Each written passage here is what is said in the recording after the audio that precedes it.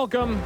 It's the Fan Checkdown on the Sportsnet Radio Network. Matt Marchese, Donovan Bennett with you here. The Fan Checkdown is presented by Proline Plus, the only sports book where 100% of the profits go back to Ontario. It's Super Bowl week. It's here. It's our second last Monday show. Getting a little sad? Not because you have to spend time with me, but because football season's almost over. Yes and no. So the season is a grind. And coming up with topics and takes and angles for this show, writing a weekly 10 stats piece for Sportsnet.ca. And I'm here to tell you, sometimes it's tough to find those 10 stats. I don't know how Elliot comes up with 30-plus thoughts. Sometimes he cheats and only does 25, but yeah, I get it. So part of me is like, the light is at the end of the tunnel. But 72 hours after the Vince Lombardi trophy is handed out and some player looks into the camera and says, I'm going to Disney World. Is it Disney World or Disneyland? It depends who wins. Really? I feel like if it's San Francisco, yeah, if it's San Francisco, it's Disneyland. But if you're on the East Coast, it's Disney World. These guys still do, like, they do spend money, but they like to hold on to it too. So Midwest, are you going west? Yeah. Like if Mahomes wins, he's from Texas. Is he going straight to Texas afterwards on the private jet? Anyways, bottom line is, I think he's going west. So do you know those contracts are being negotiated right now in real time? Mm-hmm. So Disney will have 5, 6, 7, 10 guys per team. Well, they'll work out a rate as to if you win MVP, we bring the camera over to you, look in, confetti coming down, and you say to the camera, the line, Disney World or Land, depending on, where you decide to be. Which is why you hardly ever get an off-the-board choice. Yeah.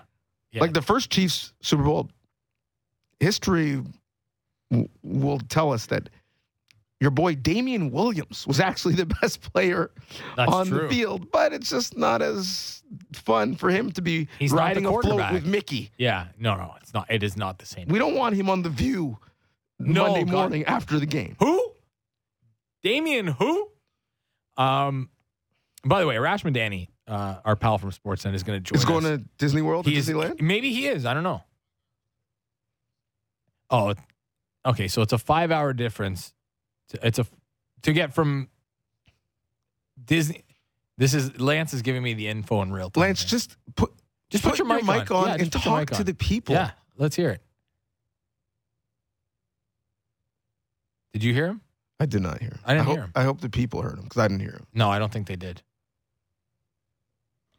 There we go. The Disneyland is 23 hours from Kansas City. Disney World is 18 from Kansas City. Okay. So it's closer. But is it relative to where the Super Bowl is because they're in Vegas? No, I don't think it matters. You want to go home, you got to get a change of clothes. You got to get your Disney T-shirts. They're there to do the parade at home. Then you go to Disneyland. Yeah, I feel like it's you Disney, don't go right then away. The parade. No, come on. Okay, you got to really milk this, Don. You're doing it wrong. Someone respond on the text line. No, I mean if ABC is paying, I think they want this to happen while the event is still trending.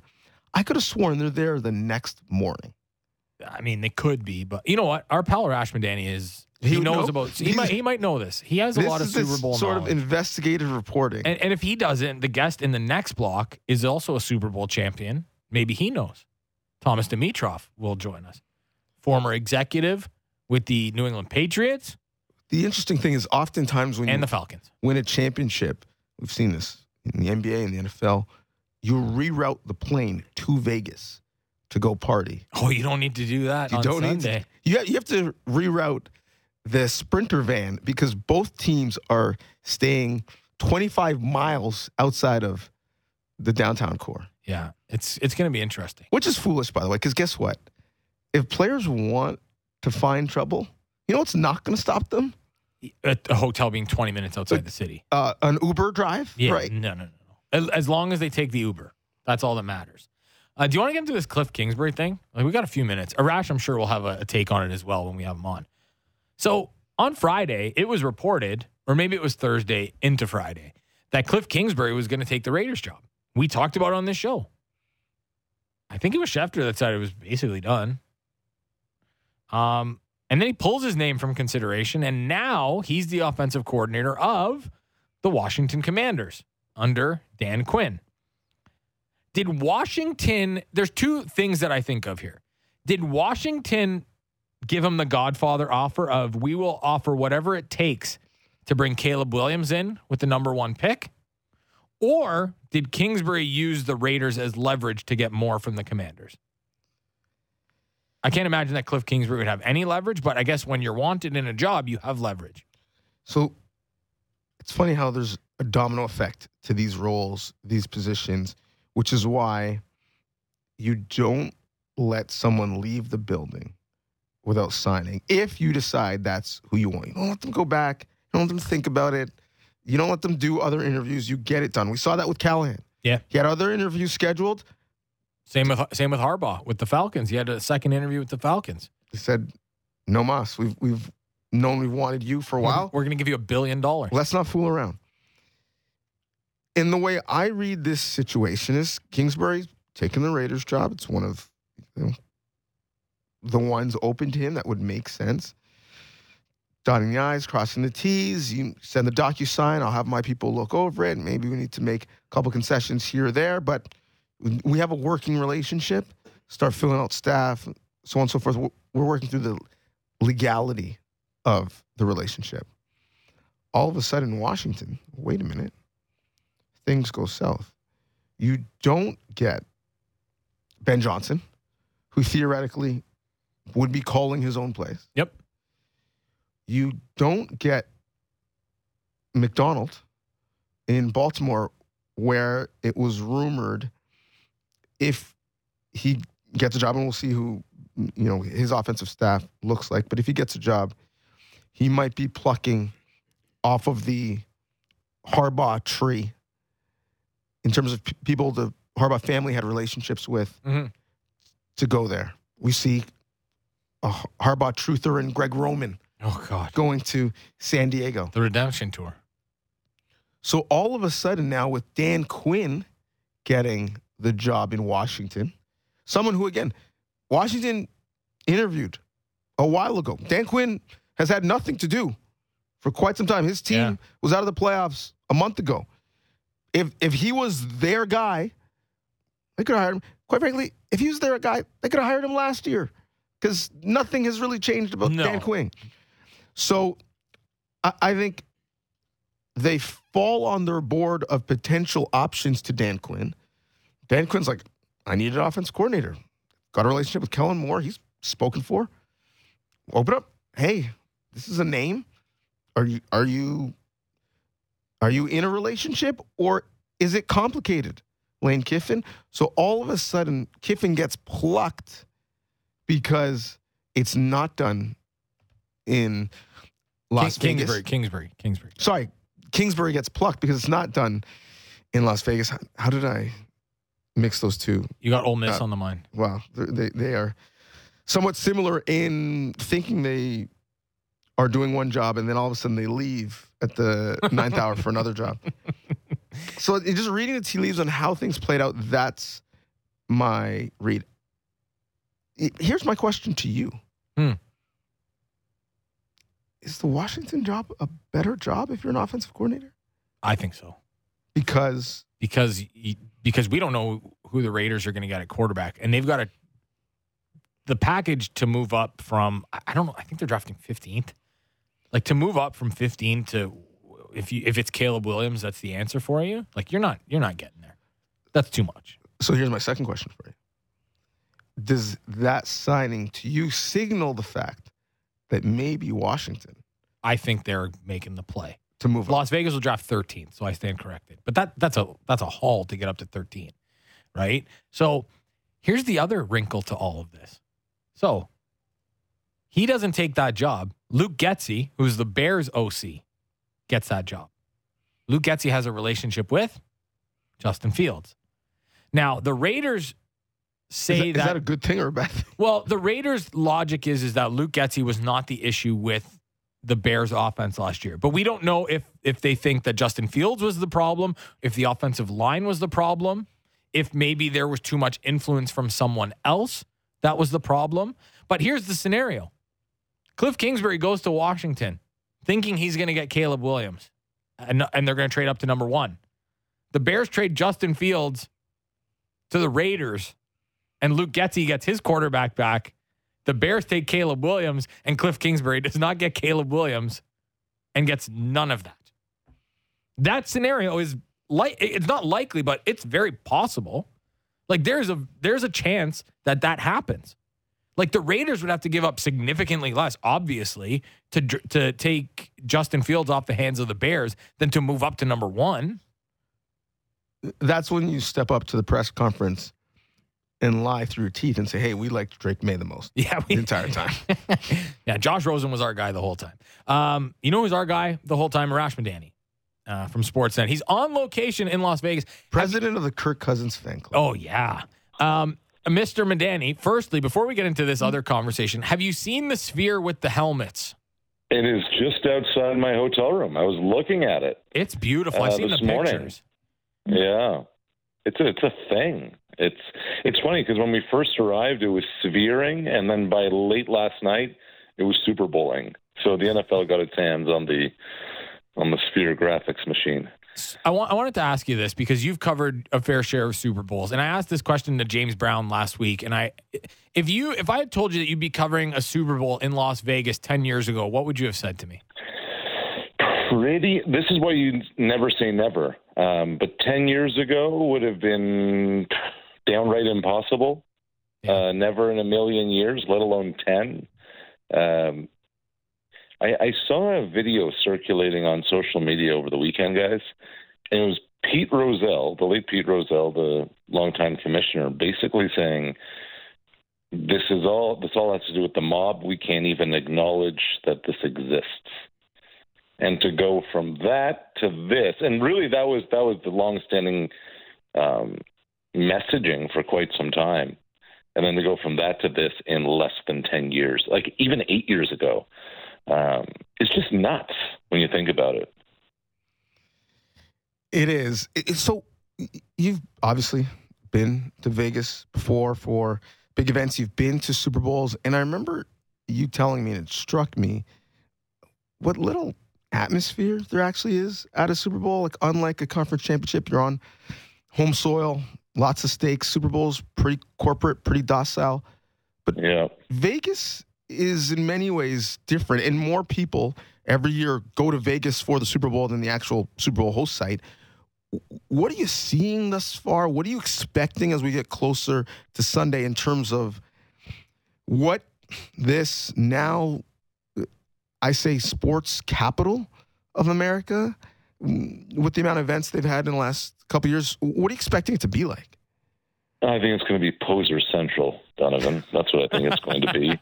I think it's going to be a bunch of wannabes who are going to spend thousands of dollars on tables and bottles on Friday and Saturday night. Arash, that's Vegas every week. Like that. There you go. And true. So all they're going to do is add a comma to the prices this weekend, and the prices have never been higher for a Super Bowl, which adds to it.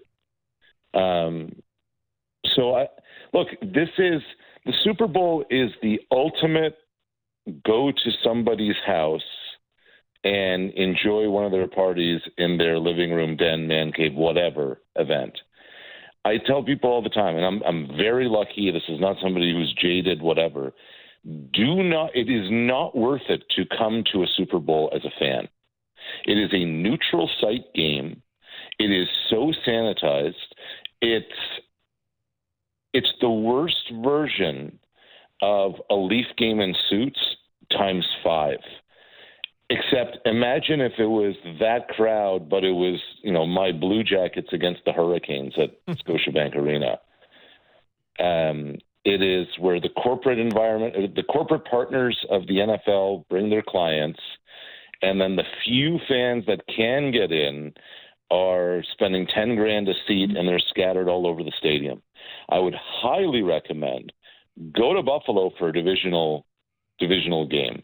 Go to the host site of an AFC or an NFC championship game. I was lucky enough to be in Baltimore last week. That place was rocking after the Zay Flowers touchdown. It was an amazing atmosphere.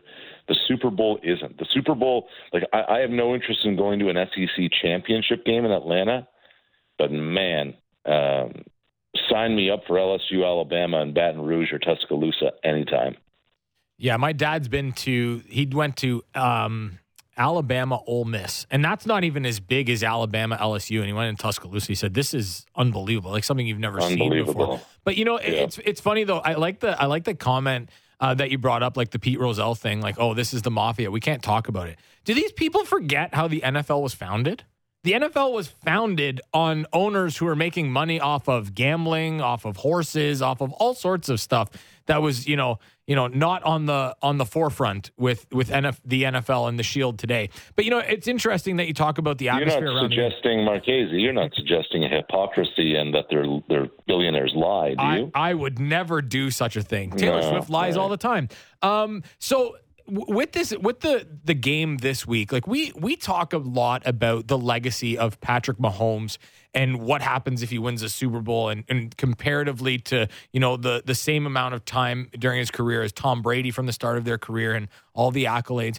My question to you is, what is the legacy of Andy Reid if he wins this Super Bowl? Because I saw a stat, and it's incredible. He's been to at least the conference title game in 44% of the seasons that he's coached. And I don't think we talk enough about him as one of, the great coaches that we see, like top 3 coaches. But if he wins this year, could he be in that conversation? Yeah, and he should be. And I think it's because it took forever for Andy to finally win one. He'd only gotten to one with Philly. And then it wasn't until the 2020 Super Bowl against San Francisco that they won it. But I think this has also been Andy Reid's most masterful coaching job ever in any of his seasons, because not only has there been a talent drain over the last couple of years, but they've also, like every team, had their share of injuries, but also the offense was not working. Like, guys, we are 5 weeks removed from Kansas City losing on Christmas Day to the Raiders, where Aiden O'Connell completed something like 1 pass after the first quarter, where KC put up 14 total points. They lost 3 of 4 in that stretch. Mahomes looked awful in that game too. And the week before, 2 weeks before, Reid's getting fined, saying, the offside call on Kadarius Toney was embarrassing for the NFL, and Mahomes was throwing his helmet. And the week before, Mahomes was throwing up prayers against Green Bay on a Sunday night, hoping for PI flags that never came. Anyway, since they are an altogether different offense, and Andy Reid, who doesn't like to run the ball, Andy Reid's idea of running the ball is like end arounds and reverses or double reverses. And they have just made a commitment to ball control offense. And Mahomes isn't playing hero ball. They're not trying to stretch the field. I think they have 1 play of over 50 yards in the last 4 weeks. And I saw something that was really interesting, is that in the last 4 games, Kansas City has had 40 drives, and half of them have been 7 plays or more. That's not Andy Reid's DNA. That's not Kansas City's DNA, but they understood that that's what it's going to have to take in order to win and in order to just, slow games down. They are 18-2 in second half unders this year. That's how Kansas City has to win football games. And they've adapted to that at a time where it looked like their season was coming apart when they were 9-6 on Christmas Day. Andy Reid's a beast. Yeah. He's only person to lead an organization in wins for 2 different franchises, although I was really interested to hear your answer because I've gone back and forth on whether or not this is his best coaching job or his worst, because they've been in discipline, they've been all over the place up until the last couple of weeks. But then I think, well, it's not his fault that Kadarius Toney has gone essentially AWOL. Arash, can you remember a steeper fall from grace? A year ago, Kadarius Toney was the main character, one of the heroes of the Super Bowl. Now he's unplayable, and I can't imagine he dresses. Antonio Brown comes to mind. That's the first image. I'm just picturing him disrobing in the Meadowlands with the Buccaneers.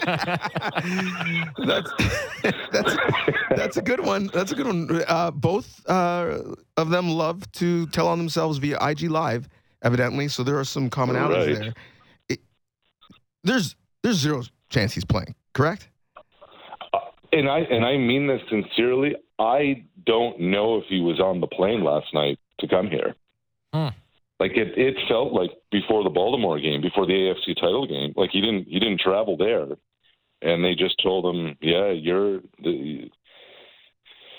not worth. You know, the end doesn't justify the means of having you around here, man. But the also amazing part is, for an offense that doesn't have a ton of weapons, obviously Kelsey's, superhuman and all those things, but they don't have, outside of Rice, many stretch the field options. They just say, you know what, man, we're better off without you than we are with you. And it's caused zero dissension everywhere because, as always, winning is the best deodorant, and these guys haven't lost since late December. You mentioned Kelsey being superhuman. Earlier in the year, there was a conversation on whether or not Kelsey is washed. These two, for me, are the tight ends of the era. Between Travis Kelce and George Kittle, and it's no surprise they started tight end U. The best tight end on Sunday will be who? We can get into the weeds on this. The better blocking tight end is going to be George Kittle. The more impactful player on moving the chains is going to be Travis Kelce. Like it's an amazing thing how vital he is to that offense. Like 11 catches against Baltimore. I was doing my homework the other day, and it's like he has eight playoff games in his career of double-digit catches. He averages 9 catches a game in the playoffs. And 4th and 2, it's Kelce time. Need in the end zone, it's Kelce time. And everybody knows what a weapon he is, and everybody knows the ball's going to him, and yet he's able to find space. Now, Kittle's dynamic, and he can do a lot of different things, and he can be more versatile to what you want to do on your offense or in your offense. But it just feels like when you need a play, when you need to move the sticks, when you need to be in the red zone, it's 87 over and over again, and everyone in the stadium knows it's going to 87, and yet somehow the ball gets into the hands of 87. Yeah, it's true. It's funny because Kittle, like you said, you could do more with, but it feels like Kelsey's the more unstoppable force, which is really crazy to say because Kittle's so good. One more before we let you run here. So the QBs take up a lot of airtime, especially in this matchup because you've got two on seemingly either ends of the spectrum. But is there a storyline that most intrigues you that is not quarterback related? I wonder about a couple of things. I wonder, how did Kansas City win the AFC Championship game? Kansas City, by clogging up run lanes, not let Lamar beat them and making the Ravens go one-dimensional. And also their corners were really, really physical on the line against the Ravens receivers. I don't think they can do that against Debo and Ayuk and the cast that San Francisco has. So I wonder about that once you get into the weeds. The other is, I really wonder, is how Christian McCaffrey is going to be used. Are they just going to say the hell with it? We're just going to blast him between the tackles and do what we've done the whole time? Or is this going to be a matter of trying to find space, trying to get George Kittle moving and get him some space out on the boundary? I wonder about that. But, Casey's here because they forced 3 turnovers and didn't commit one. And I know it's an easy thing to say, but I just think whichever team doesn't turn the ball over the most is going to win this football game on Sunday. Well, and it's going to be hard for the Chiefs to turn it over because they haven't done it yet in the playoffs. It's been a very, very impressive run, especially Patrick Mahomes as the game manager. Patrick Mahomes. Arash, enjoy the week in Vegas. Try not to be a front runner like everybody else, okay? And don't add a comma to any money that you're spending, all right? You best believe I won't. There he goes. Arash Madani from Sportsnet, live on location in Las Vegas. We're going to take a break. When we come back, Thomas Dimitroff from Sumer Sports, he's the CEO there, former NFL executive and Super Bowl champion, will join us. We got a lot to talk about with Mr. Dimitroff. When we come back, this is the Fan Checkdown on the Sportsnet Radio Network. Dive deep into Toronto sports and the NFL. The JD Bunkus Podcast. Subscribe and download the show on Apple, Spotify, or wherever you get your podcasts.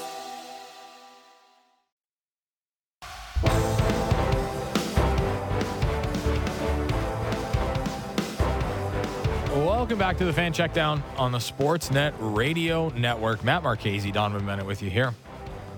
Just waiting to connect with Thomas Dimitroff, CEO of Sumer Sports, former NFL executive and Super Bowl champion. And he's a guy that knows that Belichick guy pretty good. Or at least better than a lot of us. Well, that's not saying much for me. No, me too. The closest thing that I am to Bill Belichick is his impression, which sadly will be going away next week.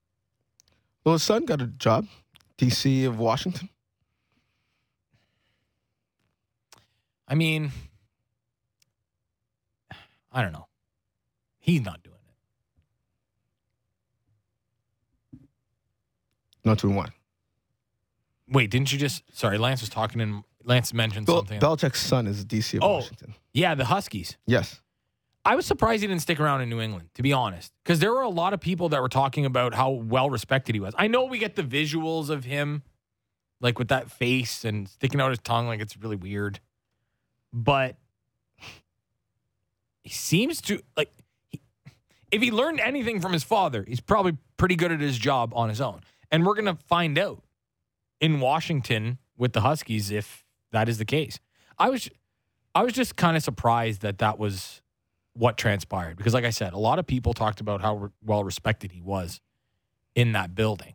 But Gerard Mayo probably just wanted to, start things out. Here's one. Thomas Dimitroff is going to call back in a couple minutes. So Cliff Kingsbury gets the job in Washington, leaving Eric Bieniemy without one. This has been the most bizarre turn of events that I've seen, or at least one of the most bizarre Arthur Smith getting a second job is probably the most bizarre turn of events.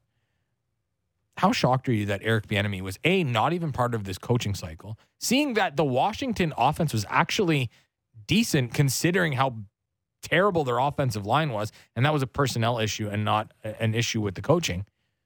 But, he doesn't even have a job right now. He's going to end up back in Kansas City. We know that. I was going to say, can you just bring him in as a consultant for the next 2 weeks?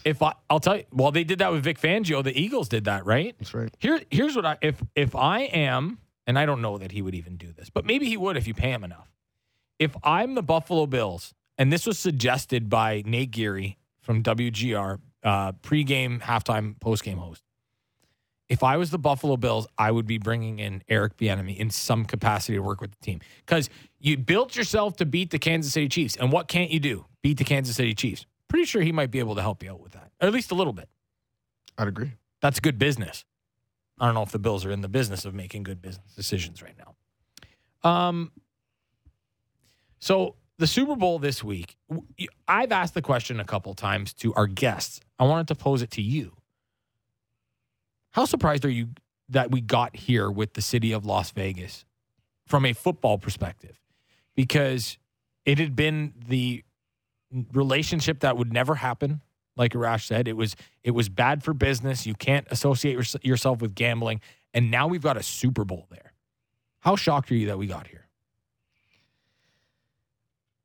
Both surprised and not surprised at all. So surprised in the sense that R&R Partners, the marketing firm for the Las Vegas Tourism and Conference Board, came up with the slogan years ago, like, what happens in Vegas stays in Vegas, which they've now abandoned.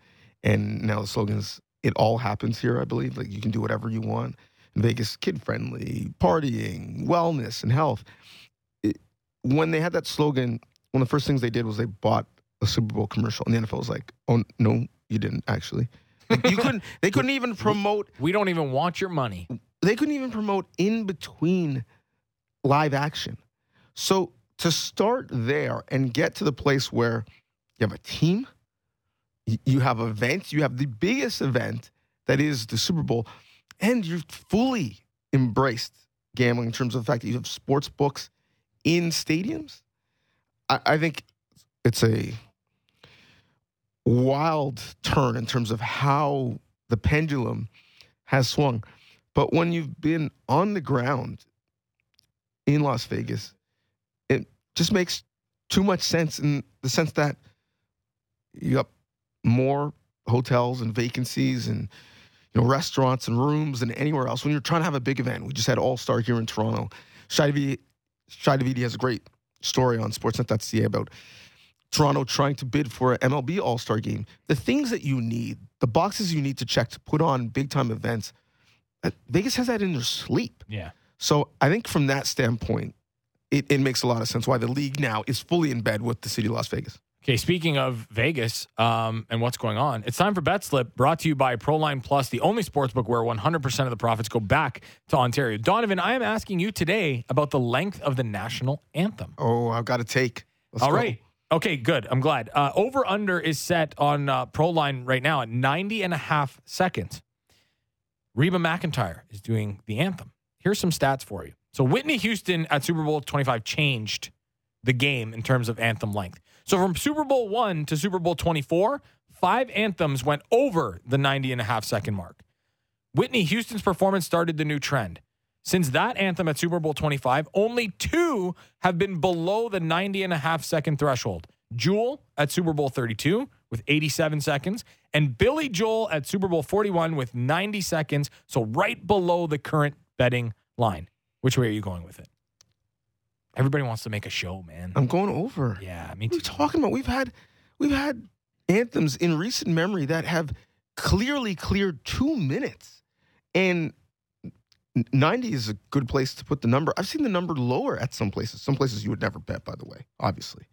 You keep your money in Ontario because all the money stays in Ontario. So shout out to the OLG. But I'm going over so hard. No doubt. You? I'm going over. Okay. Did you have a stat on it, or was that your take? Just that we. The take is the one that you had, which is correct. This is your time to shine. Where do you have to be? Where are you going? You're not rushing through it. You're elongating all of those stanzas. Oh yeah, you're making the most of your time there. That was Bet Slip, brought to you by Proline Plus, the only sportsbook where 100% of the profits go back to Ontario. Pleased to be joined on the line now by Thomas Dimitroff from Sumer Sports. He's the CEO there, former NFL executive and Super Bowl champion. Thomas, how are you today?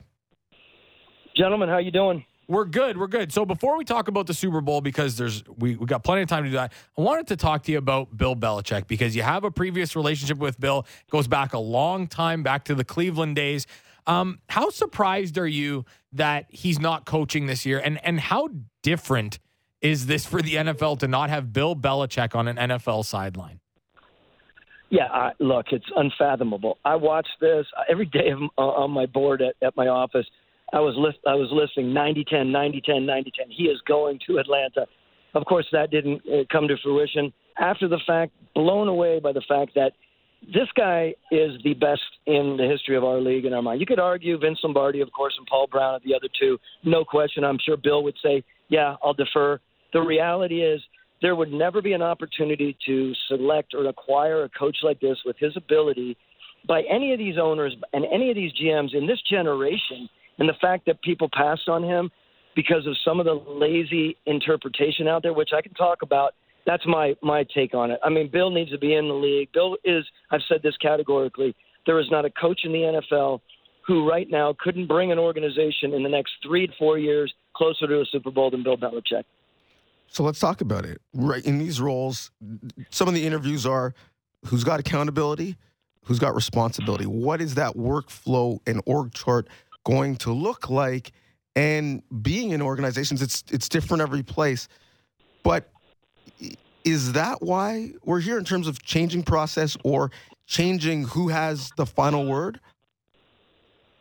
Well, look, I mean, Bill Belichick, he deserves it, right? He goes to whatever organization he goes to, and he's going to be the guy. We call him, in our world, we call him the czar. No one likes that word, but that's kind of our description of it. And there's no question he deserves that. He was going to go into some places, and they would still potentially even keep their general manager. But we all know that GM would take a second seat. We in the league call that the light GM. Nothing wrong with it. Of course, when you're with Bill Belichick, of course there's nothing wrong with it. That did not happen, of course, in Atlanta. It didn't happen in a couple of other places. Yes, he was coming in to be the guy. He would probably more than likely bring in a guy like Josh McDaniel, who I think is one of the best offensive minds in the history of the league as well. He would surround himself with his guys who are part of the Patriot paradigm, which there are people out there that just, you know how that is. When you're on top for so long, people are waiting in the weeds, and they have been for Bill, right, because of Bill's personality. But the fact is, there is no one more situationally mastermind-like than a guy like Bill Belichick. There are people in the league right now who are good coaches, but they can't match him. And what you do, I think, as an owner is you look at that and you tell all your internal people, hey, deal with it. We are going to be as close as we can to being a Super Bowl winner. It makes me believe sometimes there are organizations out there that want to make the buck, but maybe deep down aren't structuring for great. They may be just structuring for good. It's another leadership concept that we could talk about forever. So with him not being on a sideline this year, like I floated the idea that maybe it was his decision because the jobs weren't what he wanted. Maybe, if things go south in Philly or in Dallas, maybe those are jobs where they can look at him and say, they come begging on their hands and knees, Bill, we need you to take over the job. But if he does media and him outside of what we see, in press conferences and on the sideline, do you think that there's a chance that if he does it, I think he's going to be great at it, but that he might enjoy that enough that he just says, you know what, I've accomplished so much in this game that, like, I'm good. I can take a step away and I don't need a farewell tour or anything. This is what I'm going to do. Look, I think a lot of people think that. Remember, Bill 100% is a football historian. And remember, all due respect to his father literally passed away, in football. I mean, he was coaching all the way up until the day that he passed away. That is that family. Bill is a few wins away from an historic record, as you guys know. And it's not all about the ego there. It's just about a guy who believes in the history of this league and has a great deal of respect for it. So I can't imagine that he would step out and stay in media. Far from that. But who knows? That's a very nice way to say 0% chance, Matt. There is absolutely no way that happens. Nor should it. I need to see Bill and Saban, breaking down film. That's the media that I'd love to see. All right, I want to talk to you about this Super Bowl matchup, and specifically, the theory about evaluating the quarterback position, the most, I think, important decision any organization makes. You had success hitting it out of the park with Matt Ryan, and that set up the organization for success for a long time.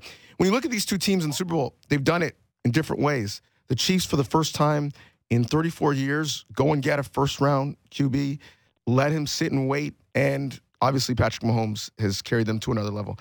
And the Niners have been able to allocate resources around their quarterback because Brock Purdy's making less than $1 million. When you look at talking about the difference between good and great, the decisions being made around the league on how we allocate resources, draft and develop quarterbacks, what sticks out to you about how it's being done successfully? Well, that's a lot. That's a great lead-in, man. You should be in a scouting room telling everyone how to do their business. I love that. And I agree with, man, I don't even know where to start. What I would say is, I never had the opportunity. I shouldn't say that. Those first few years with Matt Ryan, we did where his salary was low, like Brock's, and you can build around. That's a big, big deal. For a lot of these teams, though, it's a not-for-long league. You've heard that many times. Most general managers and head coaches who get in that spot know that in 2 years, if they're not operating and they're not moving in the right direction fast, then they won't be there. And so I think there's a lot more of an urgency to putting your pieces together so that you win a Super Bowl, you can log a Super Bowl. So that said, both of these quarterbacks, I think, come to the table, as we all know, with something really special. We know where Mahomes is on it, of course. With Brock Purdy, I don't know where you guys have been on it. You watch it at times, you're like, Is he that guy that's going to be in there when it really becomes, cutting time when what I'm trying to say, like it's a big deal, and he showed it in the second half this last game. I'll be interested to see how it plays out again in the Super Bowl. When the big lights are on, it's always interesting for me. And I always said this, if Matt Ryan was great for us in Atlanta, if I ever had another opportunity at this time in my career to come back as a GM, I would look towards that quarterback that had that combination, right? In today's world, you can't just be the stand-in-the-pocket guy. And everyone was saying that Purdy he's an okay athlete, but I'm like, the other day, man, he ran like a good athlete. So I think it's a really important combination. Versatility is massive. And this new group of 5 young quarterbacks, 5 to 7 coming up, ones that can move around the best, and that they're going to stay healthy, I think they have a great chance to take a team, to where you need them to be taken. Thomas Dimitroff, CEO of Sumer Sports, former NFL executive and Super Bowl champion, joining Matt Marchese and Donovan Bennett here on the Fan Checkdown. When did that change? Like for the longest time, it was about having the pocket quarterback, the Tom Brady's, the Peyton Manning's, the Matt Ryans. When did that, who was the quarterback for you that changed the way the game needed to be played? Because defenses were getting so good and something needed to be done for offenses to kind of take that next step forward, which in theory they have. But was there one quarterback that stood out for you that you were like, that was the guy that kind of changed the narrative on what teams are looking for at the position? Well, look, I think you can look at Mahomes, you can look at Allen, you can look at, Herbert. I mean, we start looking at those guys, and you start looking at, now Mahomes is a little bit different because he might be just a little bit shorter than those other two guys. When you see athletes, I'm talking about, with our grading scales, 6s and 7s, and those are good, very good athletes at the core, and those guys can still stand tall in the pocket. I mean, I remember going into Herbert and watching him. We still had Matt Ryan, and I was watching the cat, and I was like, this dude is special moving around like he is. He can still get the ball off and he throws. He can stand in the pocket when he needs to. This comes back to versatility. It's the same with Allen at Buffalo, where you're like, man, if we could ever get our hands on guys like this, it's pretty special. I mean, you look at Buffalo, you see that guy running the way that he does. You guys know it from being down the street from him. I mean, it's a pretty special situation. It's almost like he'll take anyone on head on, and what a great situation that is. So it felt like it was more that for me personally, those later years of 16, 17, 18, 19, 20-ish area. We got fired, Dan Quinn and myself, 20, and it was very hot then, of course, with that athletic quarterback out there. And I always said if I came back, not only would I think about trying to find a really athletic quarterback, you look at Jaden Daniels and some of these guys on the line, we can talk about all of these young guys, but I also thought that I would come back and look at potentially, trading for a head coach that you thought was one of the top of the line. I love the draft, don't get me wrong, but you have to hit it with your quarterback and your head coach. Well, you mentioned looking for head coaches like that. And when you were in Atlanta with Dan Quinn, and Dan Quinn just got the Washington job, but, on his staff was, members of that Washington staff that they had prior under Mike Shanahan. So, you had Kyle Shanahan and Mike McDaniel and Matt LaFleur and Raheem Morris, more of a defensive guy, of course. How surprised are you that all of those guys are NFL head coaches, or are you surprised at all, especially, with the first 3 that I mentioned, considering how the game has changed to, more of an offensive mindset and how can we put up more points on the board? Look, I have a really strong feeling about the offenses versus defense. And look, if you have an offensive-minded guy who's aggressive and the proper leader of men, and that he can work with a young quarterback, of course there are massive benefits there. In lieu of, however, is not something that I ever want, right? I had 2 head coaches who were defensive minded. One was Mike Smith in those early years from 8 to 15 or 16. One coach of the year, 3 years out of 5. Dan Quinn comes in, one of the best defensive coaches, and a really good football coach, a really good leader.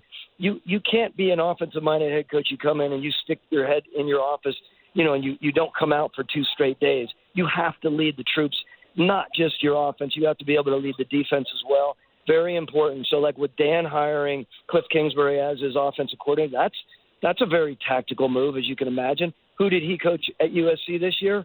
Well, we'll see how it plays out. I guess my point in all that is defensive-minded head coaches, Raheem Morris, Dan Quinn, getting gigs again. I'm really happy for both of them, and I think they've both learned a lot of lessons along the way, and here they are that many years later to jump in and see what has changed, because quite a bit changes. This is a fast-paced league, and if you don't keep up with it, you don't have a chance. And I think both of these men have kept up with it, and they know what it will take, and it will be interesting to see how it plays out for them. I was about to say, tread carefully. Your Guelph Griffin DBs were about to be really upset with you if you went too hard on the offensive side, although I'm sure your brother would have loved it.